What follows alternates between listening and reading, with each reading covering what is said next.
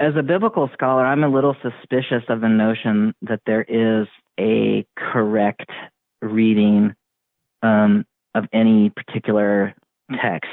The texts open themselves up to multiple interpretations, which can sound a little scary, but from my perspective, it puts us as interpreters in the position of having to be agents of our own interpretation. We have to think through what is the range of interpretations that are here. How does this relate to my own sense of what it means to be a person of faith? And then what is my community saying about these things? So there's a conversation that happens between us and the Bible. It's not simply that the Bible tells us something. It's that we go to the Bible with questions and we come away with deeper thoughts about it.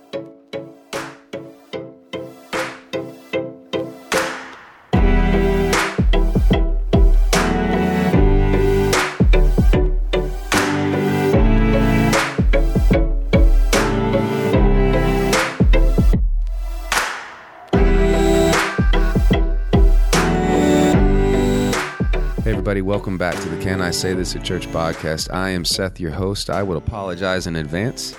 There is a raspness to my voice. I've been a little under the weather. That's not a good reason to not do this, though. So, if you can forgive the lack of clarity in my voice, I think you're about to jump into a conversation that I really enjoyed having. I sat down and spoke on the phone with Professor Robert Williamson Jr. He is a professor at Hendrix College. He earned his PhD from Emory University in Atlanta. He also received his postgraduate diploma in Jewish Studies from Oxford University in the UK. He has written a book, The Forgotten Books of the Bible, and in it we discuss Ecclesiastes and Song of Songs and Lamentations and Esther and Ruth. And when we approach texts that we don't often engage in, it's uncomfortable. What I appreciate about what Robert has done is just that. The texts that the book is on aren't really Christologically centered, but they are communally centered. They do affect the way that we live and treat others, the way that we live as the majority, or the way that we act as the minority in a majority, the way that we approach sex, anger, and lament, and blaming, and victim calling. I'm so excited for you to hear this conversation. Let's get into it. Professor Robert Williamson Jr., Forgotten Books of the Bible.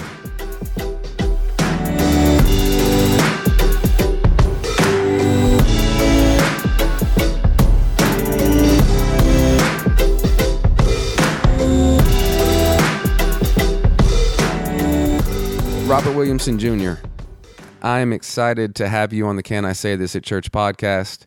It's not often that I'm able to do a few things, and so I know that this is one of your first podcast interviews on your book, and it's also not often that I speak to people about the topic of your book, because I think you are right. And so in fear of burying the lead, the title of your most recent book is The Forgotten Books of the Bible, Recovering the Five Scrolls for Today. And that's like Song of Songs, Ruth, Lamentations, and a few others. And we'll get into that as the episode proceeds.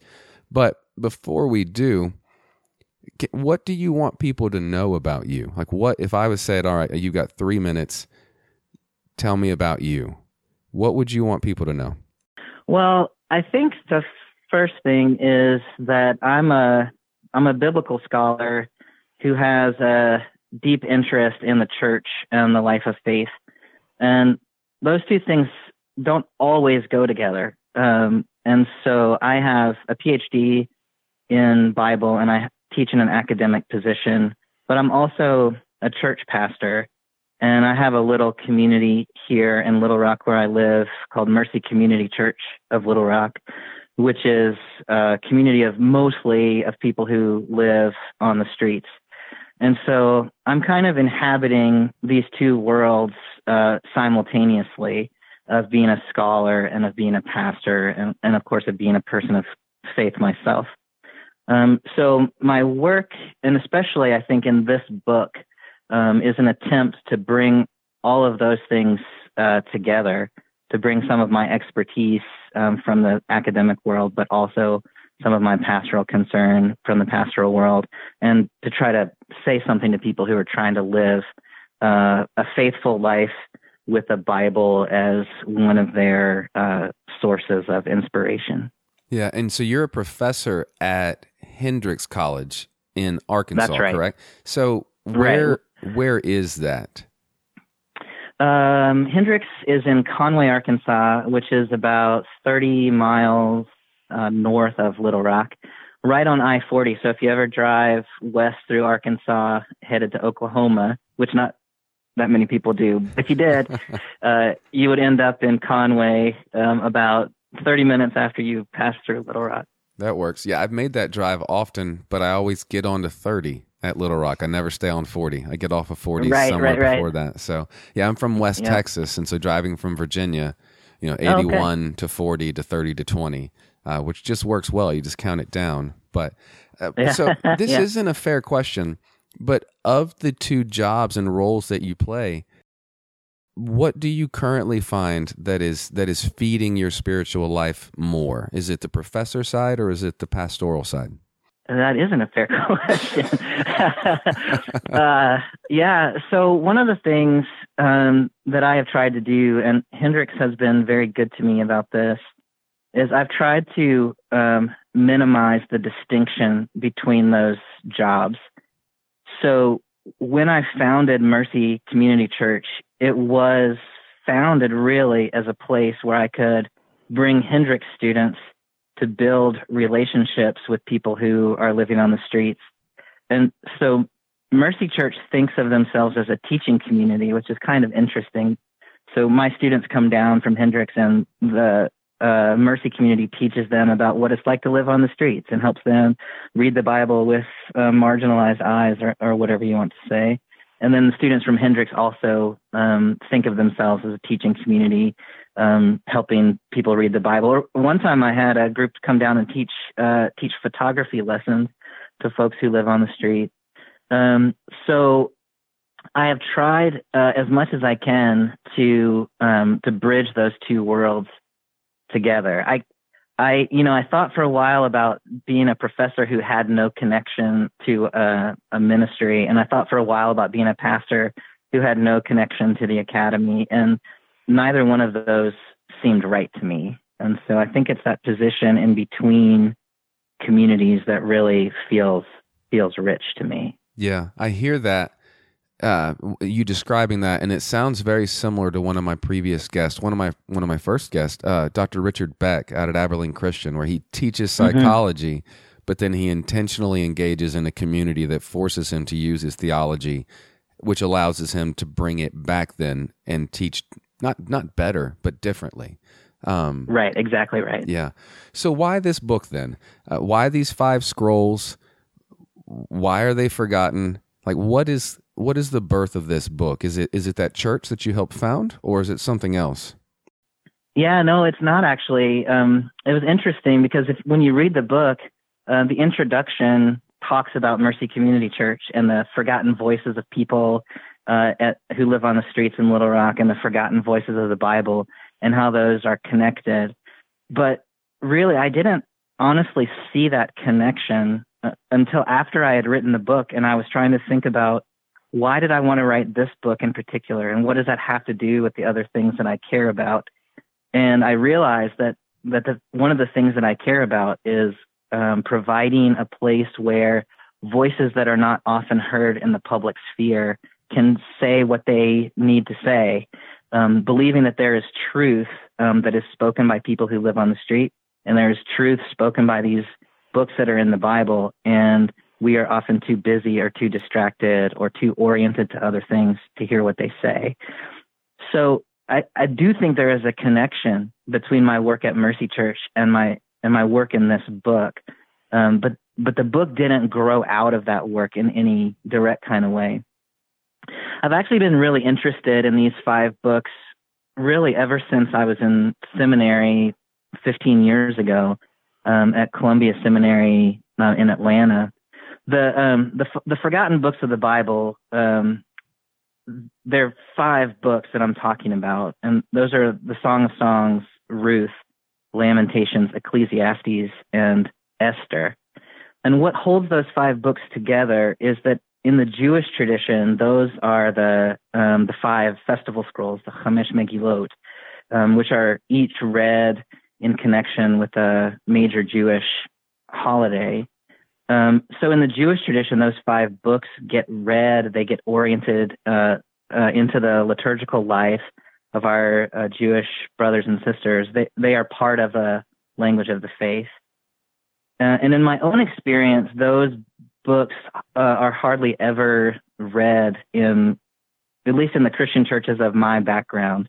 You don't hear them read in the pulpit. You don't hear them preached. You very rarely hear them even talked about in a Bible study. And so this book kind of grows out of this. Here is this rich resource that we have in our tradition, which has been, for practical purposes, has mostly been silenced. And so the question of the book is, what happens if we let those books talk and if we take seriously what they have to say? Before we get specifically to the books, I've written a few questions about each of the books, although I don't know that I want to get to all of them.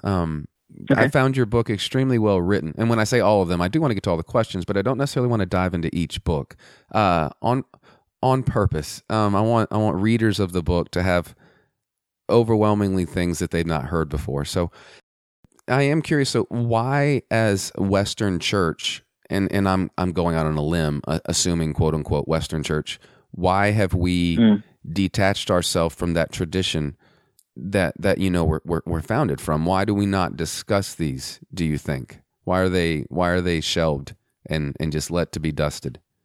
Well, I mean, I should preface my response by saying I haven't really delved too deeply into the historical events that led to the ignoring of the books. I have my own surmises about that. One of them is, I think that Christian churches, broadly speaking, have tended to downplay what we call the Old Testament kind of in general. So if you're going to hear a text read in church, more often than not, it's going to be a gospel text or maybe a Pauline text. It's not going to be the Old Testament text. Second is, I think that within the Old Testament, there are sort of these great traditions that are important to the faith. I mean, and they should be read. Like, I'm not saying we shouldn't be reading Genesis and Exodus and Isaiah, right? But we tend to focus on the kind of main stories, and we don't have time to, or energy to, I don't know what it is, to get around to these kind of minor things as they're perceived, I think. And third maybe is the Old Testament traditionally has been read in so much as it kind of points the way to Jesus. So the Old Testament is often read kind of Christologically. Yeah. And there's not much in these books that lends itself to a Christological reading. So if that's your orientation, you might not ever really encounter these books. Yeah. So what I'm trying to do is to say, what if we just take these books kind of on their own terms and see what's there. And I can see that. I can see how these books specifically don't necessarily point easily to Christ and what I can be surmised down into a 30 or 40 or 20-minute sermon on Sunday. And I will say, right, in preparation of this, I went to some of the top 50, 60 churches in the country. Their websites usually will let you search out their messages. And I just typed in these books of the Bible just to see how many popped up. And there were like 2 from going to January of 2018 to at present we're recording in the middle of July. And so, I mean, and that was spread out amongst denominations from Catholic to, everything. It was all over the place. And so I think you've hit the nail on the head. Nobody discusses these. And, right. And another nail that was hit hard. So right at the beginning of your book, as you dive, I figured you would save Song of Songs for the end, just because it's an awkward book. And if I'm honest, there's a portion of me growing up that I felt like I had to be, quote unquote, allowed to sit at the adult table at Thanksgiving to also be allowed to read Song of Songs. Which after reading some of the text of your book, and I know we've joked back and forth on Twitter, Like some of the pickup lines I don't think would work, but I'll try them. And so I like the way that you handle the text with humor, but also with application. And you ask a question at the beginning that says, our culture, or you say, our culture has a sex problem and the church is partly to blame. And so what do you mean by that? Well, what I mean by that is I think that the church often contributes to attitudes about sex and sexuality that are oriented toward maybe toward guilt and shame or repression and control, so that people who are raised in church environments often don't know how to talk about or how to think about or how to experience sex and sexuality as things that are good, things that are gifts given by a passionate God. And so we, I think, have lost the language of the beauty and joy of human sexuality.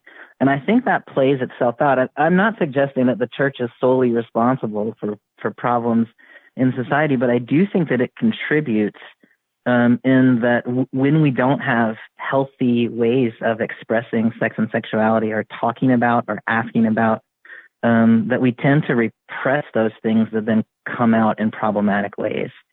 So my position in the book is that if we could engage the Song of Songs in ways that teach us, give us language, give us ways of thinking about the goodness of sexuality, that then we can just own our own nature as sexual beings, that might enable us to engage in conversations about the appropriate role of sex in our lives, and might help us in thinking about, the Me Too movement is going on right now, and conversations in churches about LGBTQ folks and gay marriage and all kinds of things that are related to our attitudes about sex.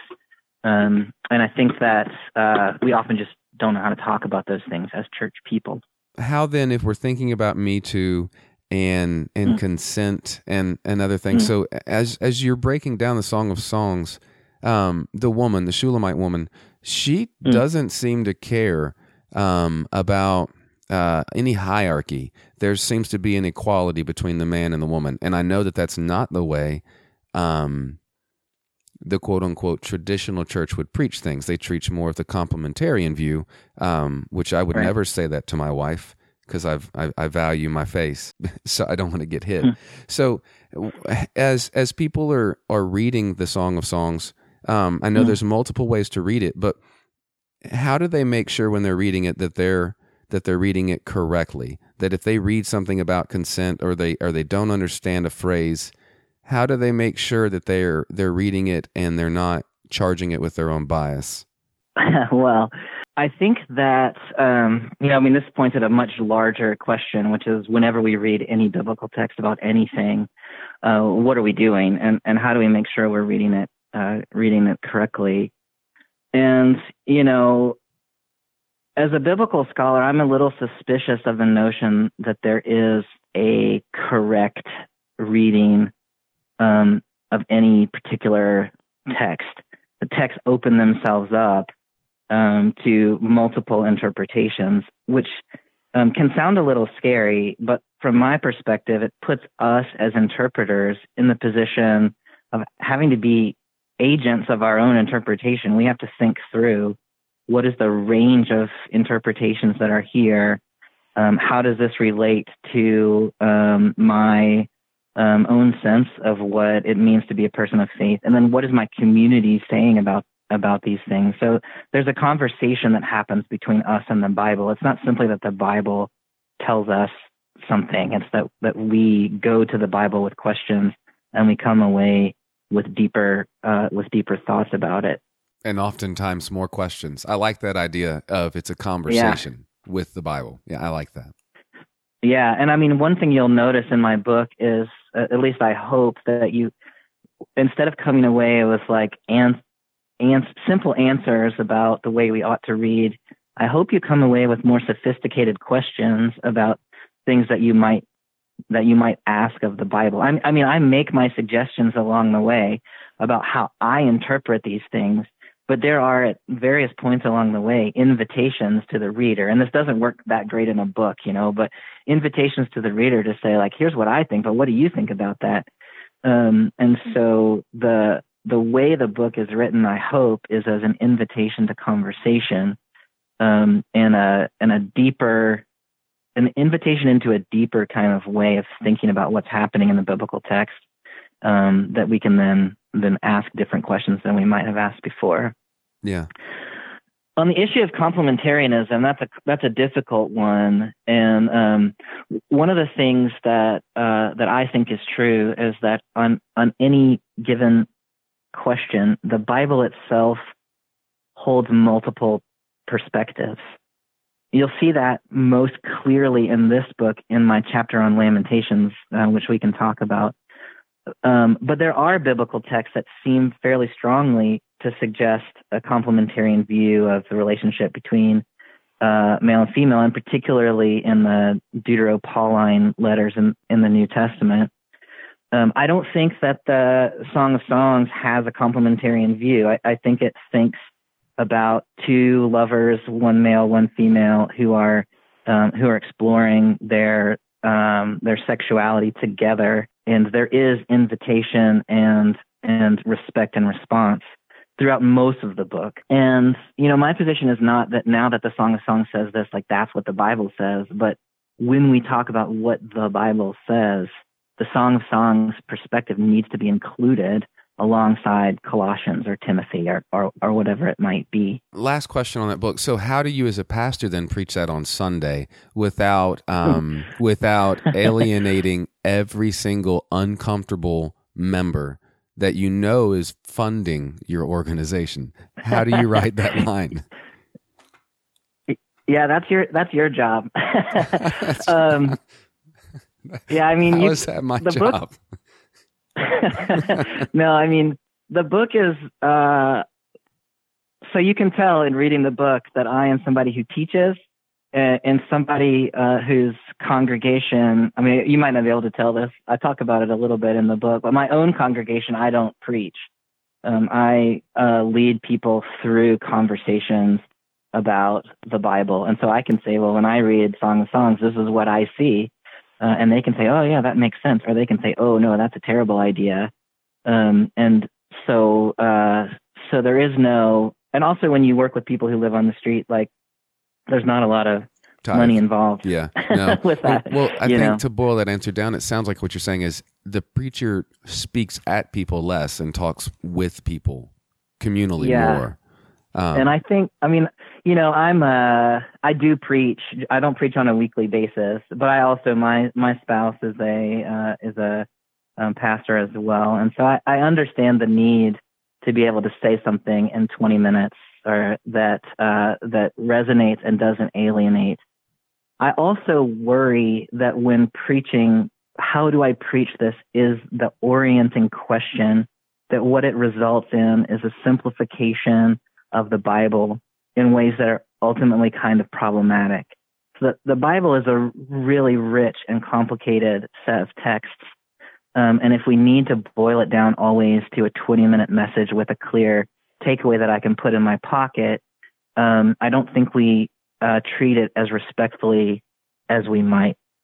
I also think there's a reason that I ended up as a professor and not as a pastor, right? Which is because my intuition is always to complicate things, and I'm not sure that that's a way to get people to come back every Sunday. Although maybe it is. I haven't tried it. But when I say that's your problem, what I mean is I have tried to open up the text in ways that I think show how the text is rich. And pastors who are reading the book would then have to say, okay, now that I can think about all of that, like, what do I say on Sunday morning? I can remember when my wife and I first got married many years ago, the church that we were attending, where we had rented an apartment. One of the first times her mom came down to visit, she came to church with us, and the pastor briefly paused and he said, "Guys, I'm going to pray for like 3 or 4 minutes. We're going to be talking," and he was talking about Song of Songs, and he was talking about sex, and he prefaced it by saying, "This is important.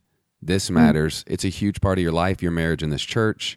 There's bigger implications. But again, if you haven't had a conversation, and he spoke in code words, I'm going to pray for a really long time. So you've got about 3.5 minutes to excuse yourself or get your 14-year-old out of here, whatever you're comfortable with, and then come back and get ready for some mess. And my new mother-in-law is sitting next to us, and my wife was like, oh, this is going to go badly. This is going to go so badly. And at the end of it all, and I think she would mirror this, she's like, that's one of the best messages I've heard in a long time. Like, we should talk about this more. And I was like, yes, we did it right. Or, well, the pastor did it right.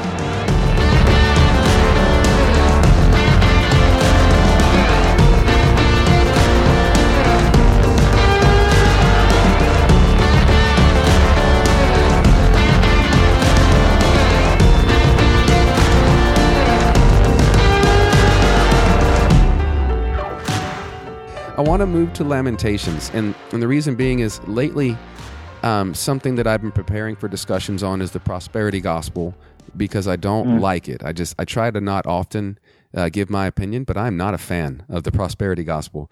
And when you were breaking down Lamentations, I kept hearing echoes to a prosperity gospel. But because of the theology that you list that people will use from Deuteronomy 30 and 16 and 18, basically saying that God gives us what we deserve. And so if our house burnt down, you did it wrong. Or if you're being successful, you probably did it right. Can you break down that theology a bit? And you did not really, that's me, again, informing my bias into what I read. But I couldn't help detach the two as I read that portion of your book. I think that is a reasonable interpretation of the theology of Deuteronomy. Of course, it's always more complicated than you can boil down to in one or two sentences. But Deuteronomy, what I call in the book is reward punishment theology. In scholarly circles, it's often called the Deuteronomistic theology, which just means it's a theology of the book of Deuteronomy. But essentially, where the book of Deuteronomy comes out is God saying to Israel, if you follow the Torah, I will bless you, and if you do not, I will curse you. And so this is a message of obedience to God and reward for obedience and curse or punishment for disobedience. The way the prosperity gospel works in my mind is it just works that equation backwards. Mm-hmm. So it says, if you have been blessed, it's because you've been obedient. And if you have been cursed, it's because you've been disobedient, which is not actually what Deuteronomy does. But Deuteronomy lends itself to that kind of interpretation. Yeah. You see something similar in Proverbs, actually, on a more individual basis. And then you see books like Job that are really pushing back on that and saying, look, here's your righteous sufferer. He's done everything right and he's still suffering. What are you going to do with that? So the Bible itself recognizes that prosperity gospel gets us into trouble, where we all know people who live good lives and bad things happen to them. So how can you account for that within the theology of Deuteronomy? And so we have to find other ways of thinking in addition to the Deuteronomistic theology. Yeah, as I read through that portion of your book, there were different voices in Lamentations, and I'm probably going to say them wrong, but you have the person that victim blames, you have the strong man, and you have the scoffer. Can you briefly go over those? But what I really want you to speak on is the scoffer, because I feel like that's the voice and the echo chamber that many of us in today's climate of America, I feel like that's the hat that a lot of us wear on Twitter and on Facebook and on whatever, social circles we run in. Could you briefly go through those just different voices and then zero in on scoffer? So scholars have recognized for a while now that there are multiple speaking voices in the Book of Lamentations, and they don't all agree with each other. The person that taught me about this was Professor Kathleen O'Connor, who is my teacher at Columbia Seminary. People talk about the voices differently. I myself see 5. One is a figure called the Daughter of Zion in Lamentations. She's basically a female personification of the city of Jerusalem. The second is a guy who speaks in Lamentations 3, who he just says, "I am the man," and he uses a word that means a warrior. So we call him the strong man. There is a funeral singer who speaks in the first couple of chapters and ends up engaging in some dialogue with daughter Zion. And there's the scoffer who you mentioned, who I see in Lamentations 4. And then at the very end of the book, in the last chapter, there's a communal voice that speaks as a we instead of as an I. And I see that as kind of the community's response to what's gone before. There's a couple of dynamics that I think are really interesting in that set of voices. One of them is that three of those voices have experienced destruction and trauma themselves. So daughter Zion says, "This happened to me." The strong man says, "This happened to me." The communal voice says, "This happened to us." And then there are two voices that seem a little distant from the suffering. So they talk about, "Look what happened to Jerusalem. Look what happened to Jerusalem." So I see part of that dynamic as insider, outsider, people who have themselves been traumatized and people who haven't. And one of the things that I'm trying to do in that chapter is to say trauma, in this case, the destruction of the city of Jerusalem and the temple, causes multiple theological responses.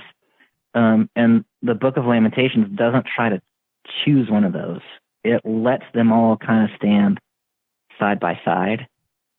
Daughter Zion is angry at God for the suffering she has endured, and she never really moves past that. She's upset. She doesn't think she deserved it, and she thinks there is no hope for the future.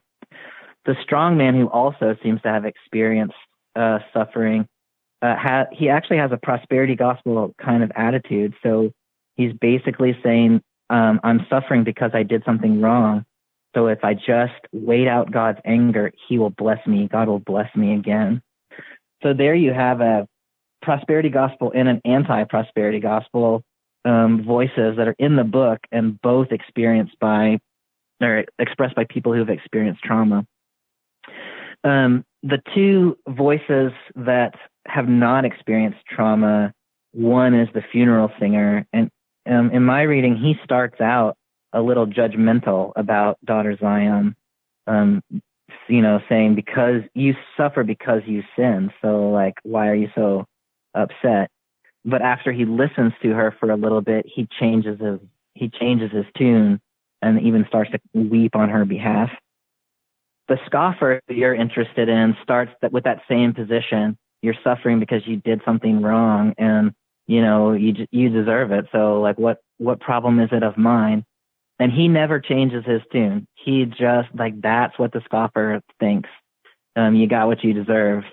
And I say in the book, he's the one voice in Lamentations that I would get rid of if I could. Like I don't like what he has to say, but Lamentations is insistent that he's part of the community too. So even if you don't like what he says, you kind of have to figure out a way to let him hang around. Maybe he'll change his mind later. I don't know, but we've all got to stay together as a community. That's kind of the message of that book, I think. And when I read it, what I don't want to hear, but what I feel like I am hearing, and since reading your book, I've gone back and I've read Lamentations a few times, and that started with a different book. I read Prophetic Lament from Professor Soong-Chan Rah, and so there's just been a lot of that, which is, when you engage that much in sad text, it tends to make you a bit sad. But what I'm understanding, or what I think I'm beginning understanding, is everyone's entitled to their voice, but everyone's not entitled to be 100% true and correct. That there's a portion of the daughter of Zion, and a portion of the scoffer, and a portion of every other voice that is in some way or form correct, because it's their personal story. But that doesn't mean that anyone else is necessarily incorrect. And I think that that's the piece that so many in the church today miss, or at least what I think so many people in the church miss. Yeah. That chapter starts out with a conversation about Black Lives Matter and the role of anger and protest both in the church and also in society, and what I view as people trying to shut down those voices and say it's time for you to move on to something else. And my reading of Lamentations says that community, the Black Lives Matter protesters, they get to be angry for as long as they are angry. And, I see daughter Zion kind of representing that kind of position. And Lamentations never tries to move her along. It just lets her be angry. And I assume the hope is that at some point she comes to something else. But for the duration of the book, she just gets to speak her truth. And, I don't know if you necessarily need to say her truth is true, but it's only partially true or something like that. I don't think Lamentations actually gets us there. I think it just says she has a truth and it is her truth. And that truth might be incompatible with the truth of the strong man who also has his own truth. And they get to think what they think, and Lamentations doesn't correct them. But what it does do is hold them together. So it says, even when we are fundamentally incompatible in our theological or political responses to things, we still belong to each other.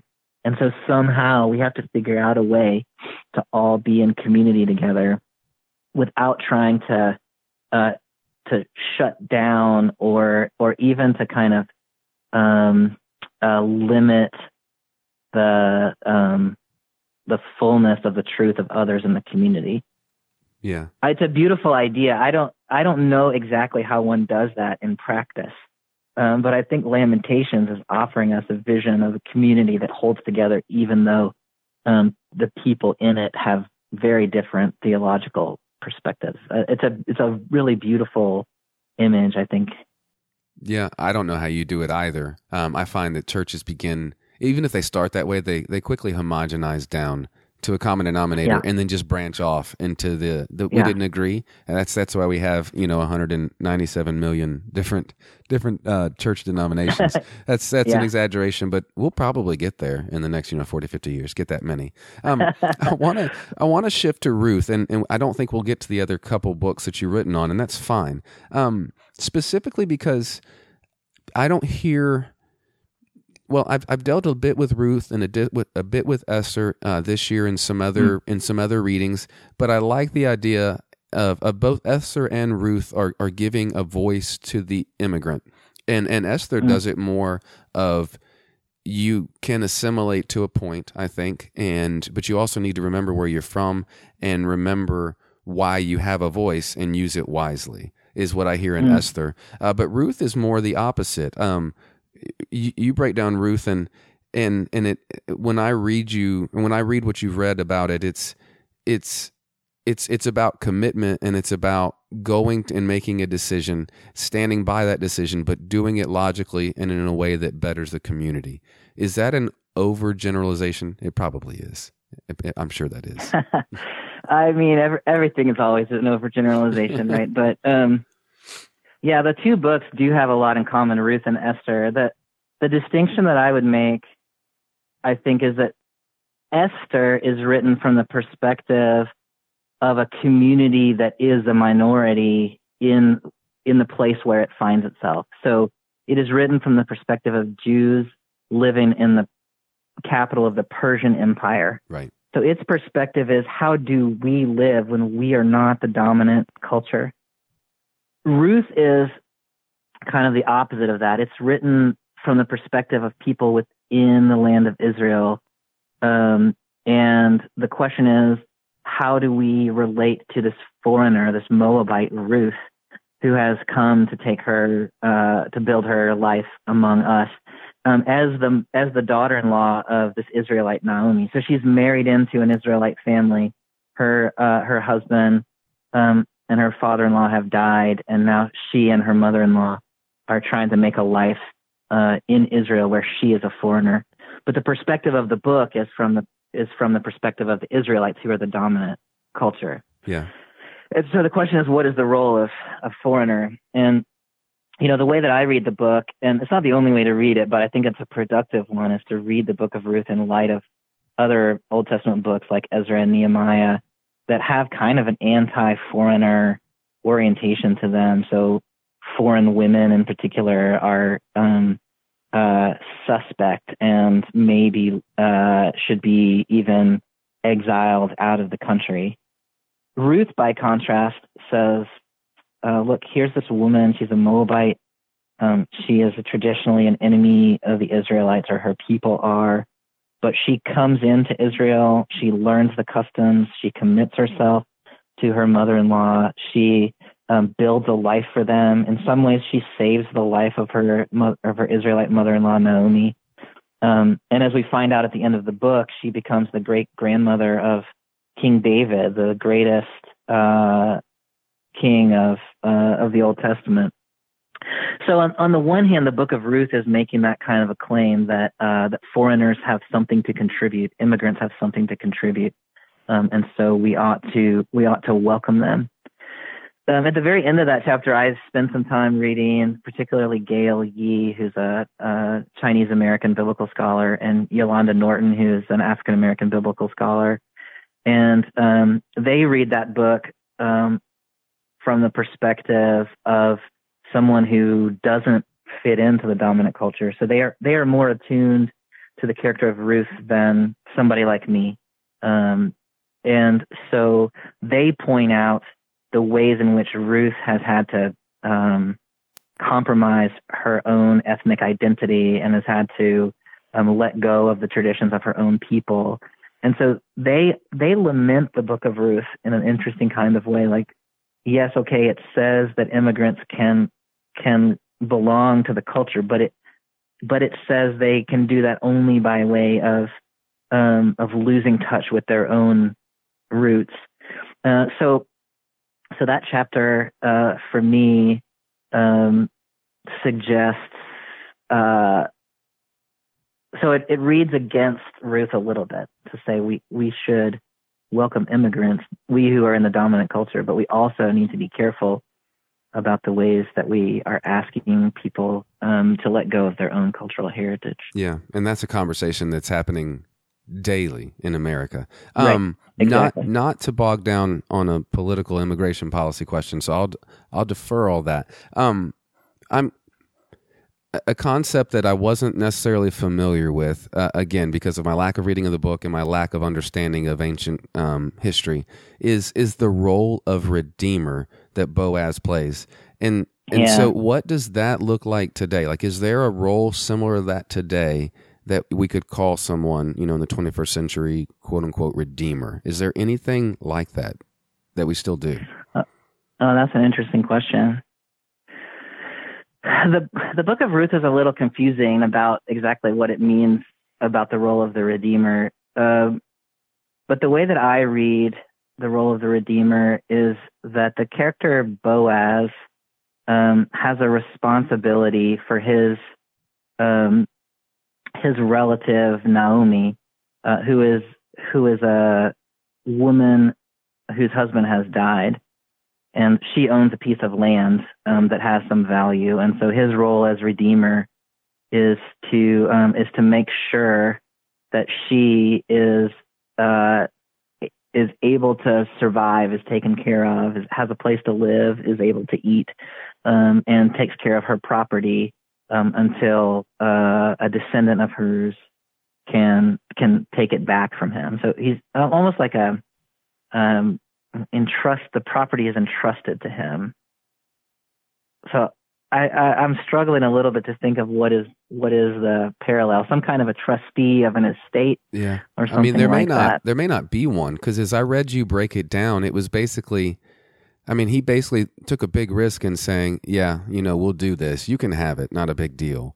Almost like a chess match on knowing his opponent, knowing what that would be like, but he did it in a selfless way.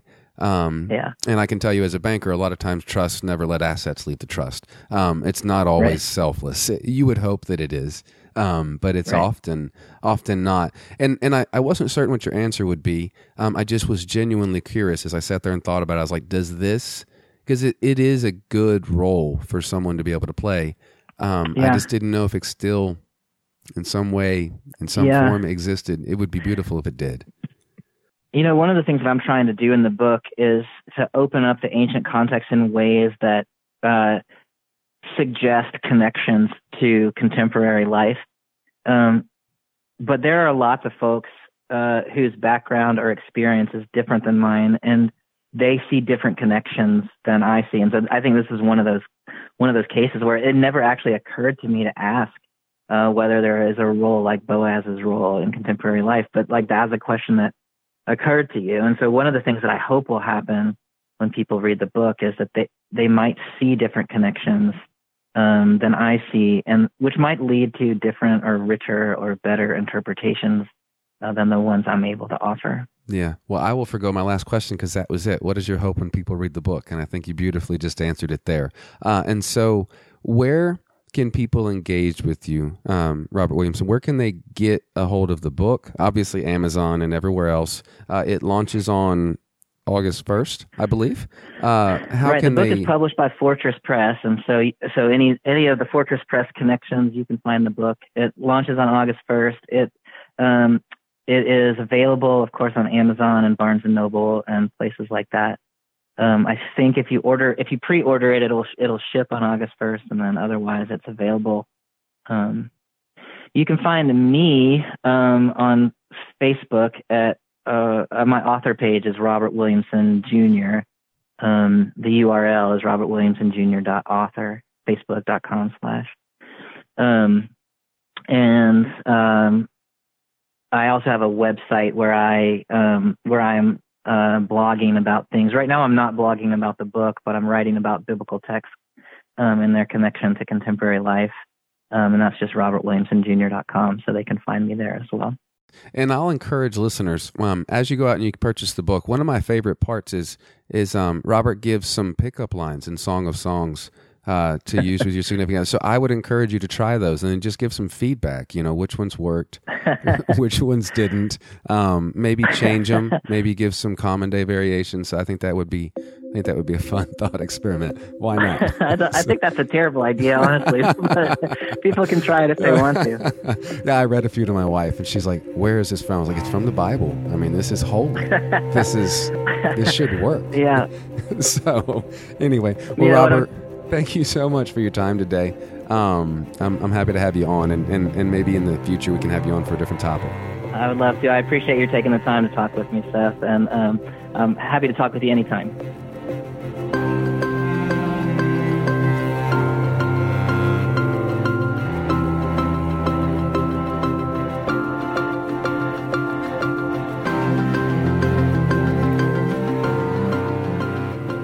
I'm going to challenge you all to listen in at what your communities of faith are talking about. Are they taking the easy passages, the easy roads, the parts of Scripture that don't require us to think about immigration and don't require us to think about sex and equality and assimilation and lamentation and grief? And if your church is not doing that, you're called to do something about that, to speak out and say, hey, it's a huge segment of Scripture that we're not touching on.